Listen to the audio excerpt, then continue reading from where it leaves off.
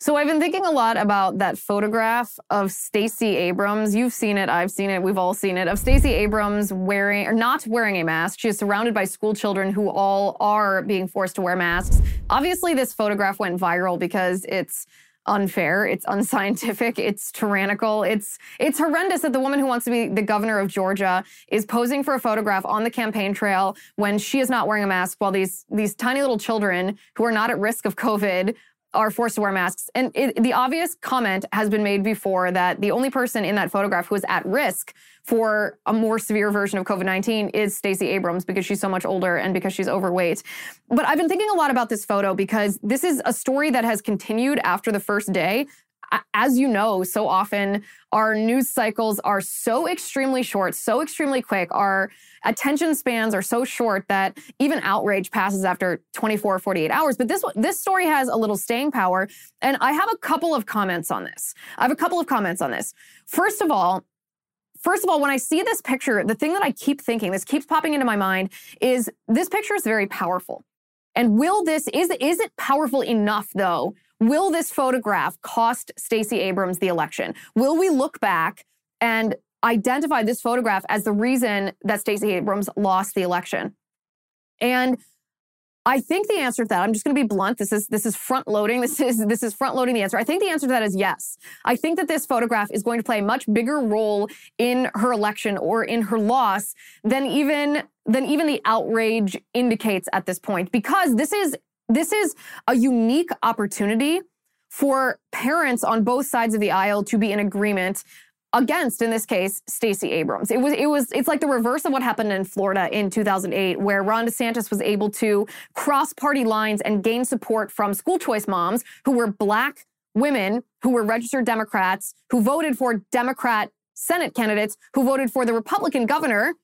That's obviously Ron DeSantis, because he was offering school choice and his opponent, Andrew Gillum, was not. This is the reverse of that. So Ron DeSantis was able to cobble together this coalition of Democrats and Republicans to win because of something he was offering. And Stacey Abrams, I think, is doing the opposite of that. She is going to cobble together, via this photograph, a coalition of parents, moms and dads on both sides of the aisle who are appalled at what she did, who are appalled at the fact that their children are being forced to wear masks in school, period. And then it's exacerbated by the woman who wants to be in the highest, most powerful position in their state, who has control and influence over whether their children wear masks. She is sitting there for a photo op, not wearing a mask when their children are. So this is a very unique opportunity for, well, Stacey Abrams' opponents, of course, but thanks to Stacey Abrams, to cobble together a coalition that spans party lines, that includes both Republicans and Democrats. So again, I think this picture is one of the most powerful images that we are going to see in this next election cycle. I think it's going to be very detrimental for Stacey Abrams.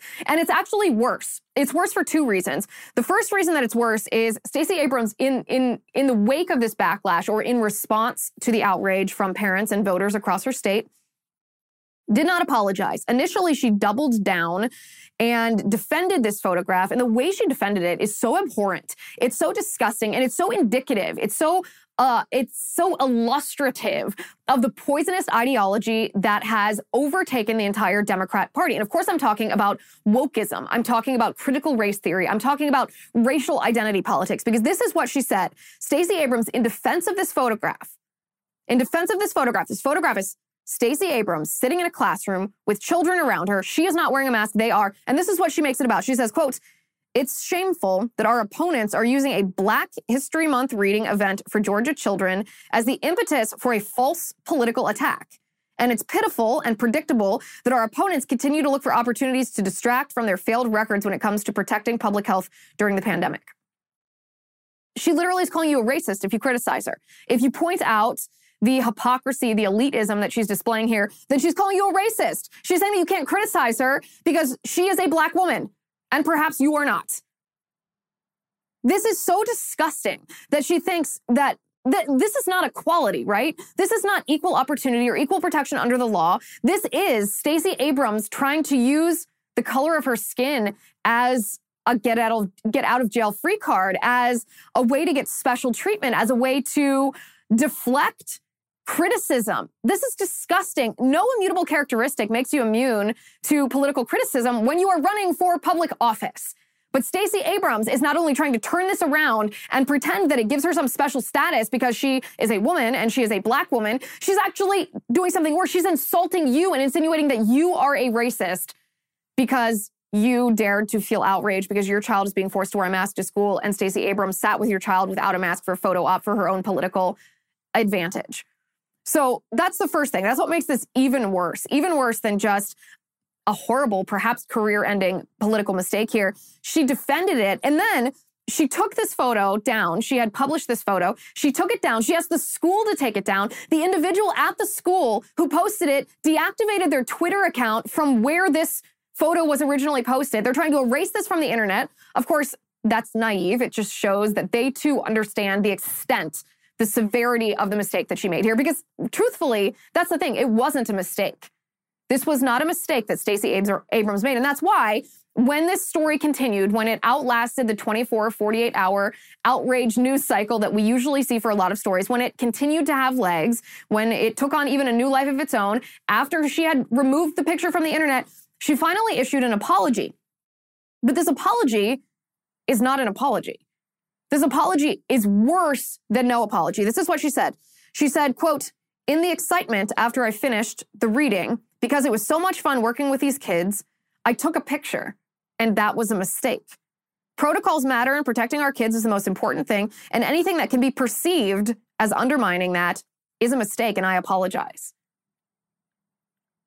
This is not an apology. What is she saying here? She's saying that she's sorry about the optics. She's sorry she took the picture. She says nothing about the fact that she did not wear a mask when the kids did. She's not sorry that she played by different rules. She's sorry that you saw her. She's sorry that she got caught. She's sorry that this is a political nightmare for her now. This is the worst apology in the history of apologies. And this is what's so awful about this, is even though she understands what a political travesty this is for her and for her campaign, she's actually not sorry for what she did. She's just sorry that it was captured in a photograph and that you saw it and that it's now a nightmare for her, which is awful. This comes in the wake, by the way. So in Georgia, children in school are still forced to wear masks, obviously. Look at this photograph. And she defends that. She had just days prior to this said, and I quote, "COVID hygiene," which, by the way, is a horrible phrase. I hate that so much. I reject that. I will not vote for a single politician who ever uses the phrase COVID hygiene as it relates to government-mandated dictates, whether it's mask mandates, vaccines, whatever it is. She goes, "COVID hygiene is going to be a point of debate for a very long time, and we can only follow the science and follow our circumstances. Unfortunately, in Georgia, we're not at a place where that conversation is ready because we have one of the lowest vaccination rates in the country." She's a tyrant. That's what she's telling you. She's not following the science because masks do nothing. Masks are BS. And as I said, the only person who is at high risk in that room is Stacey Abrams, according to the science. According to the science. So she's not following the science anyway. A conversation can't be had because people aren't vaccinated. Well. Isn't that a peek inside her mind? She doesn't want to have the conversation with you because you declined to take the COVID-19 vaccine. So, as I said, she's not actually sorry. And what this is the most important point about this. The most important thing that I think when I see this photo is not only is she not sorry, this is not actually an example of hypocrisy. She is not a hypocritical politician, because a hypocritical politician is someone who makes a rule or implements a dictate and then is caught breaking it, right? That's a hypocritical politician. That's not what Stacey Abrams is. Stacey Abrams is an elitist. The difference between a hypocrite and an elitist is an elitist makes the rules, issues the dictates, just like a hypocrite does, but an elitist doesn't actually think that the rules apply to them. They're not just caught breaking them like a hypocrite. A hypocrite's more reckless. A hypocrite thinks maybe that they're invincible. That's what a hypocrite is when they break the rules, but they know the rule applies to them. An elitist thinks there's two standards. An elitist makes the rules as they apply to you, but doesn't think that those rules apply to her. So she doesn't even consider herself to be in violation of the rule because she thinks there's a different standard because she is Stacey Abrams. She is running to be governor of Georgia. She is, in her own mind, already the legitimate governor of Georgia. She didn't acknowledge or concede that she lost in 2018. And this is what's so hideous about this photo. This is why, yes, this photograph very well may be the one thing that costs Stacey Abrams the election, that makes her the loser. This photograph might be it, because it doesn't matter what political party you're in, Democrat or Republicans, conservative or liberal. If you are a parent of a child who is forced to come home from school with soaking wet masks, dirty, snotty, disgusting, all because of a virus that doesn't pose them any significant risk, statistically zero risk, while politicians like Stacey Abrams use your children as props and don't wear a mask, oh boy, is this going to be something that follows her around? That is why the story has not died yet. And that's why you and I should not let this story die until the citizens, the voters of the state of Georgia, have cast their ballots. Also, in the interest of unmasking our children, in the interest of getting rid of masks once and for all, I have a promo code for you. Join me at the Liz Wheeler Show community on Locals. It is, of course, lizwheelershow.com/locals. Promo code NOMASK. If you use promo code NOMASK, you get 1 month free trial on your annual subscription. That is promo code NOMASK at lizwheelershow.com/locals. I, of course, am Liz Wheeler. This is the Liz Wheeler Show.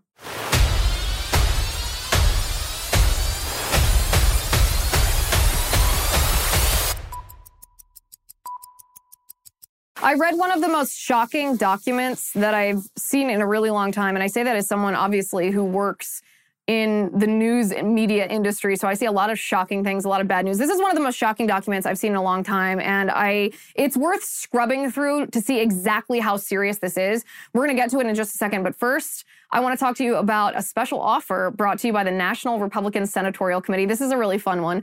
With the political pressure from the left and the woke mob that is the Democratic Party, our society has ultimately become controlled by the cancel culture elites. We know this. Since when have the founders of our Constitution, the American flag, Dr. Seuss, and many other things become un-American? It's absurd. There has never been a better time in our nation's history to stand up against this woke mob and fight back. You can do just that with this exclusive offer I am giving to my listeners for a limited time only. Now is your chance to win a signed picture by President Trump himself. That's right. A signed picture by President Trump himself. Not only will you be taking a stand against the radical left, you'll be entering to win a piece of history. All you have to do is text the word Liz, L-I-Z, to 55404 today to enter. That's L-I-Z to 55404. Liz to 55404. Join me in standing up for President Trump and canceling the radical left once and for all. This has been paid for by the National Republican Senatorial Committee. And by the way, standard data and messaging rates may apply, but we tried this. It doesn't cost you anything. Text Liz, L-I-Z, to 55404. Okay, the Department of Homeland Security released a terrorism advisory bulletin, is what they're calling it, released a document, a 2-page PDF document this week. And it's one of the most shocking documents that I've seen in a really long time, from start to finish. Every line is worse than the last. So when I think of a terrorism advisory bulletin, I think, okay, so what is ISIS doing? What is ISIS-K doing? What is Al-Qaeda doing? What is al-Nusra doing? What are the Iranians doing? What is North Korea doing? What are terror cells around the world doing? And how does this impact us? You know, we recently saw terrorism in Texas at the Coreyville Synagogue, where the radical Islamists took Jewish people hostage to try to negotiate the release of Lady Al-Qaeda. I mean, that's terrorism. That deserves a terror advisory bulletin. So that in mind, this is what I think of when I think of a Department of Homeland Security terror advisory bulletin. But this is what we saw from the Department of Homeland Security. It was released on February 7th. It is called Summary of Terrorism Threat to the U.S. Homeland. And this is what it says. The United States remains in a heightened threat environment fueled by several factors, including an online environment filled with false or misleading narratives and conspiracy theories and other forms of mis, dis, or malinformation. They abbreviate this MDM, mis, dis, or malinformation, introduced and or amplified by foreign and domestic threat actors. So let's just stop right there for a second. The short version of this is the Department of Homeland Security is issuing a terror bulletin based on posts they don't like online. Now, we're not talking about the dark web here. We're not talking about child pornography. We're not talking about terrorism. We're not talking about terrorism communications and encrypted forums online somewhere. No. We're talking about basically social media posts that they consider the government, the Biden administration, Mayorkas, who's in charge of DHS, considers to be dismiss or malinformation. This is a pretty startling premise. It goes on to say, these threat actors seek to exacerbate societal friction to sow discord and undermine public trust in government institutions. What? Undermine public trust in government institutions, that's all it takes in the eyes of DHS to be considered a terror threat? To warrant a terrorism advisory bulletin? So unless we sit here and say, yes, sir, big daddy government, sir, we trust you totally. We'll never question you. We'll never be skeptics. Unless we act like that, we're considered threats of terrorism in the eyes of DHS. This is horrendous. This is horrendous because trust in government institutions is, of course, important in a constitutional republic. But when the individuals running those institutions have corrupted them, it's okay to feel a lack of trust. In fact, you should feel a lack of trust in institutions such as those so that inspires us to correct them, to correct the corruption, root out the corruption, hold those accountable or hold those responsible accountable, and return the institution to a place of trust so that it can operate for us. But apparently in the eyes of DHS, this makes you a threat, a terrorism threat. So they say, and undermine public trust in government institutions to encourage unrest, which could potentially inspire acts of violence. Okay, so let's talk about that phrase for a second. Could potentially inspire acts of violence. Could potentially inspire. Imagine a terrorism threat being that many degrees of separation. This isn't an active threat. There's no plot. This isn't an active threat. It isn't an act of violence. It isn't a plot. No, this is something that just could potentially inspire a plot at some point. That is so hypothetical. That is utter BS. Utter BS. They say mass casualty attacks and other acts of targeted violence conducted by lone offenders and small groups acting in furtherance of ideological beliefs and or personal grievances pose an ongoing threat to the nation. While the conditions underlying the heightened threat landscape have not significantly changed over the last year. Okay, I have to stop there. Read that sentence again. While the conditions underlying the heightened threat landscape have not significantly changed over the past year, so why now then? Why issue a terror advisory bulletin now if the environment in our country hasn't significantly changed in a year? Why would we now need a terror advisory bulletin? Well, the answer to that is pretty obvious, isn't it? Because now it's politically expedient for the left to label you as a terrorist. Who's the easiest person on earth to deplatform from social media? Criminals and terrorists. Who's the easiest person to banish from society?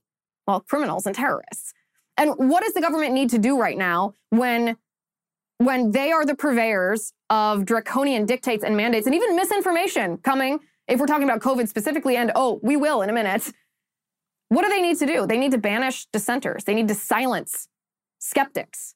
And so what's the easiest way to do that? Well, the easiest way to do that wouldn't be to respect someone else's viewpoint and then try to silence them. Everyone in our country would acknowledge or recognize that was a breach of our First Amendment rights. But the easiest way is to delegitimize the person and not address the information. Delegitimize the person. In fact, reduce them to a terror threat, because nobody has a problem with terror threats being silenced. So even though the threat environment hasn't changed, the political landscape has changed. The radical left now needs you to be quiet, and they have no legitimate way to silence you. So they're reducing you to a terrorist. Which is why the landscape has not significantly changed over the past year. The convergence of the following factors has increased the volatility, unpredictability, and complexity of the threat environment. Wow, vague. Number one, they say the proliferation of false or misleading narratives which sow discord or undermine public trust in U.S. government institutions.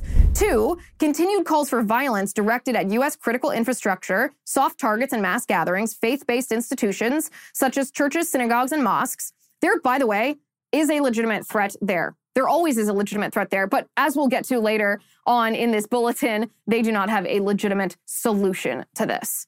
Institutions of higher education, they say racial and religious minorities, government facilities, and personnel, including law enforcement and the military, the media, and perceived ideological opponents. And 3, calls by foreign terrorist organizations for attacks on the United States based on recent events. So this is the summary of the terrorism threat to the United States homeland, but just wait, it gets worse. They then provide additional details. They say, the primary terrorism threat or terrorism-related threat to the U.S. continues to stem from lone offenders or small cells of individuals who are motivated by a range of foreign and or domestic grievances, often cultivated through the consumption of certain online content.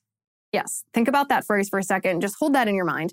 The convergence of violent extremist ideologies, false or misleading narratives, and conspiracy theories have and will continue to contribute to a heightened threat of violence in the United States. Key factors contributing to the current heightened threat environment include, number one, the proliferation of false or misleading narratives. This is about undermining public trust in U.S. government institutions. They say, for example, there's widespread online proliferation of false or misleading narratives regarding unsubstantiated widespread election fraud and COVID-19. Grievances, they say, associated with these themes inspired violent extremist attacks during 2021. Think about this. So if you question not just the legitimacy at large of the 2020 presidential election, but if you question the legitimacy of how our institutions were used, meaning not mass voter fraud in general, but specific electioneering. If you have any concerns about the integrity of our election systems, of mail-in ballots, of unsolicited absentee ballots sent to you, of drop boxes that were unmanned, of signature verification being degraded, of early voting and late voting, and different rules applying to different people all within the same state, which of course is not legal or lawful, of rules and procedures and provisions and even laws being changed by people who don't have the authority to change them in the run-up to the 2020 presidential election, the Department of Homeland Security literally thinks that makes you a terrorism threat. A terrorism threat. And they don't define misleading narratives about COVID-19. They don't define what they mean by this. But you and I know what the Biden administration means when they say misleading narratives about COVID-19. All of the scientific reality, the scientific truth about COVID-19, that the case fatality rate was nowhere near anything close to what Fauci originally told us, that really very old people or obese people are the ones who are at risk. Other people really aren't. You're not at high risk of fatality, the vast majority of people. That studies show the efficacy of masks is not what Fauci says it is, that the efficacy of vaccines is not what Fauci says it is, that the safety of vaccines is not what Fauci says it is, that lockdowns didn't work. In fact, they saved statistically insignificant, a statistically insignificant number of lives, but harmed our society, families, businesses, people's livelihoods, their jobs, our economy at large. The mental health crisis sweeping our nation is because of lockdowns and social isolation. You question any of that, and you're considered a terror threat by DHS. This is absolutely shocking. I have never seen a document this explicit in identifying half of the country, the ideology of half of our country, not even the ideology, just the common sense beliefs or the politics of half of our country. And because those beliefs are contrary to what the Biden administration wants you to believe, the Biden administration is labeling you as a potential terror threat. I have never seen anything this honest about how much they hate us, how much they think that they have a right to control you, to silence you, to cancel you. They want you to be a criminal. They want you to be a terrorist. They want you to fear speaking up and speaking out and being skeptical and asking questions and pushing back on your representative and your senator in town halls and by letter and by phone and on social media, because they want you to fear that that will make you a criminal. They want you to self-censor. This is absolutely shocking. Absolutely shocking. When I read this, I almost didn't believe it. I didn't believe that this was true. This is what it says. It says, as COVID-19 restrictions continue to decrease nationwide, increased access to commercial and government facilities and the rising number of mass gatherings could provide increased opportunities for individuals looking to commit acts of violence to do so, often with little or no warning. Meanwhile, and they bury this, right? Meanwhile, COVID-19 mitigation measures, particularly COVID-19 vaccine and mask mandates, have been used by domestic violent extremists to justify violence since 2020 and could continue to inspire these extremists to target government, healthcare, and academic institutions that they associate with these measures. Again, with the hypothetical. Has this happened? Is this widespread? Like, here's what I thought when I first read this. I thought to myself, think back to the congressional baseball game when a mass shooter opened fire on Republicans. Steve Scalise almost died. This shooter was a Bernie bro who was inspired to commit violence by the narrative that was put forth by Bernie Sanders and the Democratic Party at large that was accusing Republicans of, quote, actually killing people because Republicans wanted to repeal Obamacare. They didn't want Obamacare. And so the Democrats were saying, if you repeal Obamacare, you are actually killing people.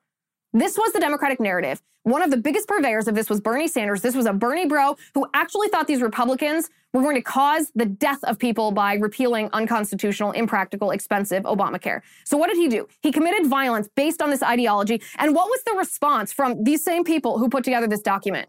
From the left, the elected officials, the media, the Democratic voter electorate. What was the response from the left?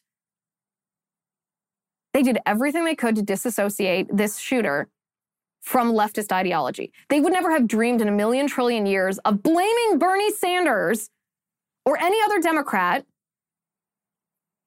or the Democrat belief, the false narrative the Democrats were using, claiming Republicans were killing people because they wanted to repeal Obamacare. They would never have dreamed, the left would never have dreamed of blaming that attack, that near deadly attack, on leftist narratives. And yet, that's actually closer to true than what is being put forth in this document from the Department of Homeland Security. Because there is an element of truth to the fact that he was inspired. I mean, he was a nutcase, and I know that you're only responsible for your own actions, and a politician, unless he directly calls for violence, can't be responsible for a nutcase misinterpreting and using your words, twisting your words as motivation for violence. I get that. I know that. But there's a closer connection in that case, in the case of the congressional baseball game and a Bernie bro opening fire on Republicans based on his anger and outrage over Democrats' false narrative about Republicans killing people because they didn't want to repeal Obamacare, than there is in this Department of Homeland Security terror advisory bulletin about you and me and mask mandates and vaccine mandates and concerns about the integrity of our election. I don't know if you are as shocked as I am by this, but the more you read this, the absolute worst. I mean, it gets worse and worse and worse.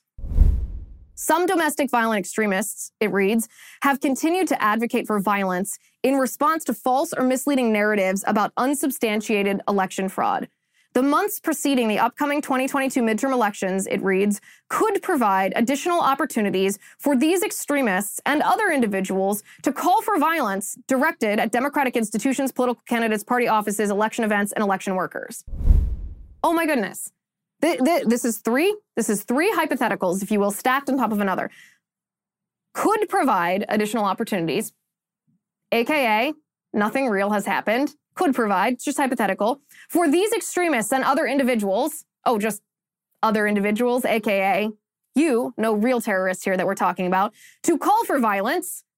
So not an actual plot, nothing actually real here, just the potential to call. This is actually three hypotheticals stacked on top of another. And the result, of course, is, would you look at that? You are a terrorist here. You are a terrorist here. It's shocking. So then we get to the section called How Are We Responding? And this is, again, I can't use the phrase truly shocking too much or you're going to accuse me of being hyperbolic. I'm not trying to be hyperbolic. I just am so horrified at this document and so horrified at their honesty that is my genuine reaction. So the How Are We Responding section we're going to get to in just a second. First, I want to talk to you about ExpressVPN. So we all know how a VPN protects your privacy, your family's privacy, and security online, right? But I recently learned that you can use a VPN to unlock movies and shows that are only available in other countries. It's really simple how it works. You just fire up the ExpressVPN app, you change your location to any other country, the UK, for example, refresh your video streaming service, and that's all there is to it. See, ExpressVPN hides your IP address and lets you control where you want websites to think you're located. Then you can choose from almost 100 different countries and think about all those Netflix libraries that you can watch. It's not just Netflix. ExpressVPN works with any streaming service, Hulu, ABC iPlayer, YouTube, you name it. There are hundreds of VPNs out there, yes. But ExpressVPN is the best because it's ridiculously fast. You can stream in HD, no problem. ExpressVPN is also compatible with all your devices, phones, media consoles, smart TVs, and more. So you can watch what you want on the go or on the big screen wherever you are. If you visit my special link right now, expressvpn.com/Liz, you can get an extra 3 months of ExpressVPN for free. So support the show, watch what you want, and protect yourself online and your family online at expressvpn.com/Liz. That's expressvpn.com/Liz. So then in this terrorism advisory bulletin from the Department of Homeland Security, we get to the section on how we are responding. Let's read this, shall we? Because there are two little nuggets in all of this verbiage here that will shock you. They say the Department of Homeland Security and the Federal Bureau of Investigation continue to share timely and actionable information and intelligence with the broadest audience possible. Okay? This includes sharing information and intelligence with our partners across every level of government and in the private sector. We conduct recurring threat briefings with private sector and state, local, tribal, territorial, and campus partners, including to inform security planning efforts. DHS remains committed to working with our partners to identify and prevent all forms of terrorism and targeted violence and to support law enforcement. Okay, it's a lot of verbiage, nothing problematic there. But then they say, DHS's Office of Intelligence and Analysis established a new dedicated domestic terrorism branch to produce the sound, timely intelligence needed to counter related threats. They are creating more bureaucracy. They are creating a branch. This is law enforcement, remember. These are the feds. A branch dedicated just to the threats that they enumerated in this terrorism advisory, which are based on their false presumption that people who question election integrity and the COVID-19 narrative from the Biden administration constitute a terrorism threat. Now there are actual feds in the DHS that are looking just at us, essentially. It's worse. They said DHS's, or the department expanded its evaluation of online activity. Oh, they're spying on us. So that's great. Don't you worry, guys. You are a terrorist, but it's okay because now the government's going to spy on all of us to save us from ourselves. Great. They're going to expand its evaluation of online activity to assess and prevent acts of violence. This is, it's awful, isn't it? And they go on to say, DHS is working with public and private sector partners, as well as foreign counterparts, to identify and evaluate MDM. Remember, that's misinformation, disinformation, and malinformation.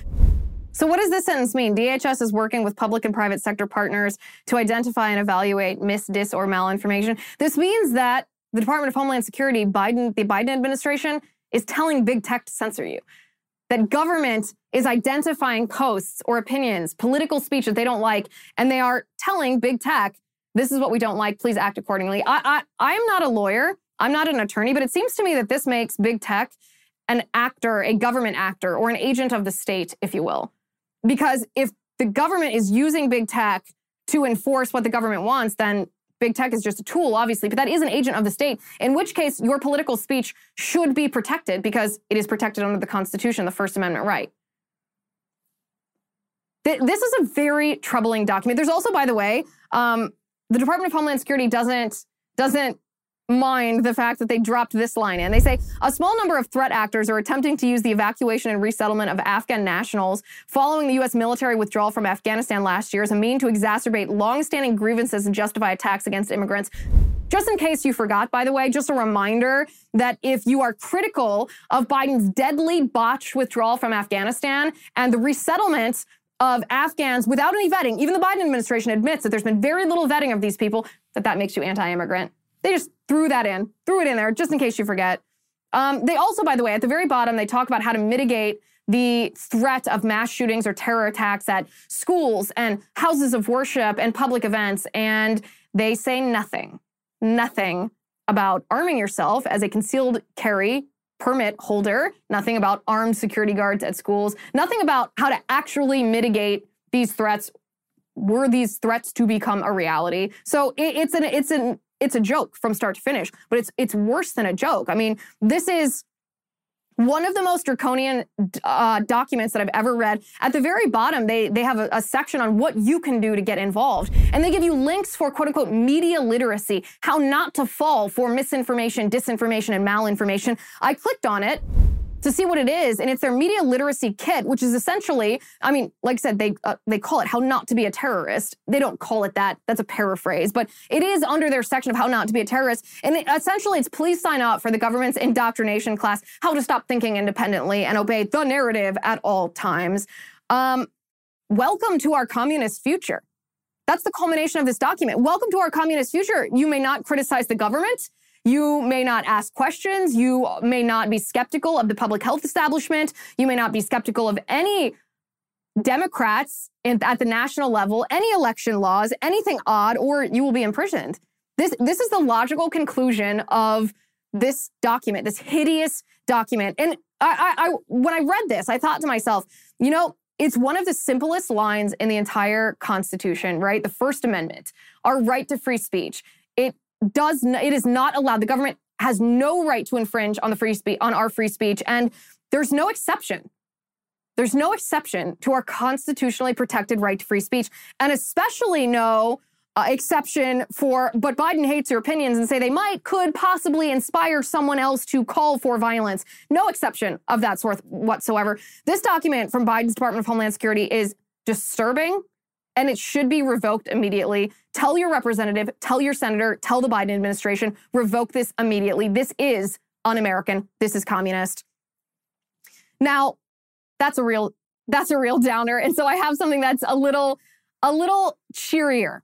And when I mean cheerier, I mean there are draconian mandates that we're all suffering, not just in this country, around the world. And it's hard not to sit here and wait for a savior, whether that's Joe Rogan, whether that's the Canadian truckers. It's hard not to want someone else to solve this problem for us. And it's hard to sit here. I know I struggle sometimes sitting here wishing that other people would just refuse to comply. Just stop complying with mask mandates. Stop complying with vaccine passports. In Washington, D.C., I wish restaurants would just open, not just the big board. I wish they all would just open and say, we're not going to enforce this. We're not going to check vaccine cards. I wish the American people would stop sending their children to school in masks just all at once. Because when there's a mass, peaceful refusal to comply, then the government can't enforce it. And if they do enforce it, they have to make an example of someone. Usually that's with violence, and that would never be tolerated in this current political environment. Never be tolerated. So I get frustrated seeing these bad things happen and not seeing enough people refusing to comply. Well, I have good news for you. But before we get to that, I want to talk to you quickly about home title lock. Did you know that somebody can steal your house without you knowing until it's basically too late? The crime itself is called home title theft, and this is how it works. The deed to your home is the only document that proves that you own your home. And the reason this crime is a new crime is because all deeds to homes are now online. A scammer can steal your deed just by finding it online, forging your signature, and then refiling as the new owner of your home. Then he'll take out loans using your home's equity and leave you in debt. You won't even know until collection notices show up on bank loans that you never took out, which is why you need HomeTitleLock.com/Liz.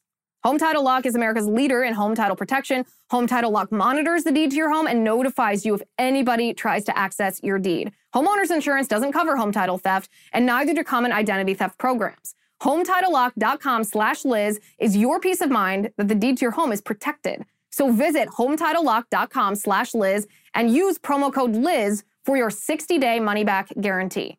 That's HomeTitleLock.com/Liz and use promo code Liz. HomeTitleLock.com/Liz. This is really important. It's a scary crime. It could happen without you knowing it unless you use HomeTitleLock.com/Liz. Okay, the Canadian truckers. We all love them. We're all appreciative for what they're doing. In Ottawa right now, the mayor has threatened any citizen who brings gasoline to the truckers. This is how authoritarian the Canadian government is right now. They are scared of the truckers, not because the truckers are violent, they're not. They're scared because of the political ramifications of their own vaccine mandates and how their citizens are rebelling against that peacefully. Of course, they're Canadian after all.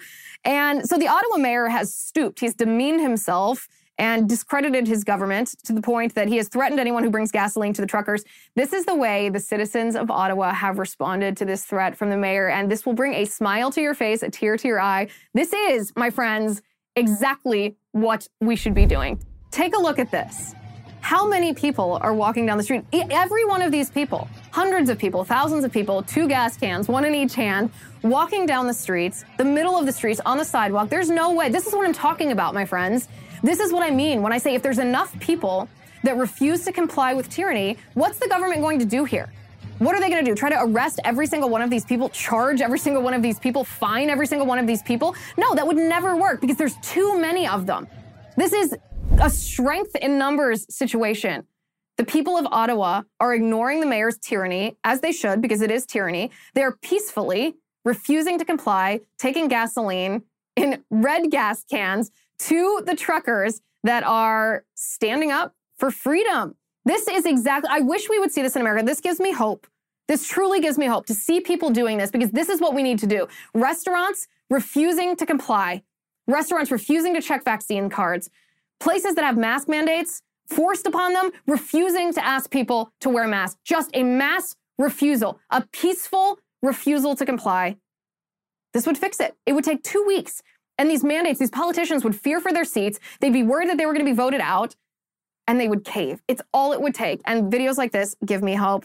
Also, I have a special offer. I'm going to speak at the YAF conference in Atlanta, Georgia, the YAF, Young America's Foundation conference in Atlanta, Georgia, this weekend, Friday, February 11th and 12th. And there are just a couple seats left, a couple seats. So if you are a young person and you don't know other conservatives who are also young, this is the place to be. This is the place to meet other like-minded people. My promo code is, of course, Liz. What did you expect? L-I-Z. If you go to lizwheelershow.com/Atlanta and use my promo code Liz, you can get $20 off your conference registration. That's lizwheelershow.com/Atlanta. Use promo code Liz for $20 off your registration. I can't wait to give this speech. This is one that I'm very excited about. I've been working on this idea, this concept for quite some time, and I'm very excited to unveil it for you. It is about institutional sexism and racism and how Joe Biden is actually the one who is propagating institutional racism and sexism. Now, remember, I always differentiate between institutional racism and sexism and individual racism and sexism. Institutional means that there's a legal aspect to it. You know, that it's ingrained, codified in the statutes of our nation. Individual sexism is a personal sin. It's a failing. It's a flaw. Biden, I usually say there's no institutional sexism and no institutional racism in our nation anymore. There's always going to be individual, but there's no institutional. Biden is bringing back institutional sexism and racism. And on Saturday the 12th is when I'm speaking. Saturday is, you will see exactly how Biden is doing this. It's a shocking thing. It's a shocking thing, especially coming from the left who claims that they stand for racial equity. LOL, they certainly do not. Our Locals VIP of the week is Emma Funtime. Emma Funtime, welcome to the Liz Wheeler Show community on Locals. We are delighted to have you. The Locals community has been growing by leaps and bounds. This is such a wonderful place, such a great place to dialogue with each other, because it's different than, say, cable news where you're listening to the host and that's all. This is a two-way conversation that happens on Locals between you and me. And the promo code, of course, is no mask. If you want to get a 1-month free trial on your annual subscription, use the promo code no mask at lizwheelershow.com/locals.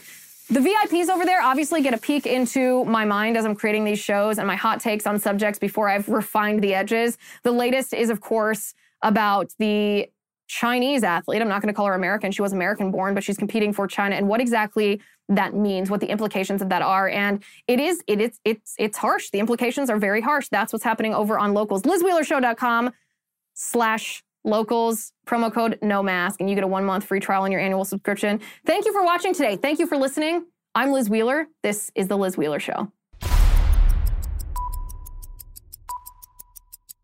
The Liz Wheeler Show is produced by Jonathan Hay, executive producer Chad Abbott, director of photography Kevin McRoberts, editor Alejandro Figueroa, sound mixer Robin Fenderson, director of marketing Emily Washler, production and talent coordinator Matt Toffler, and senior publicist Patricia Jackson.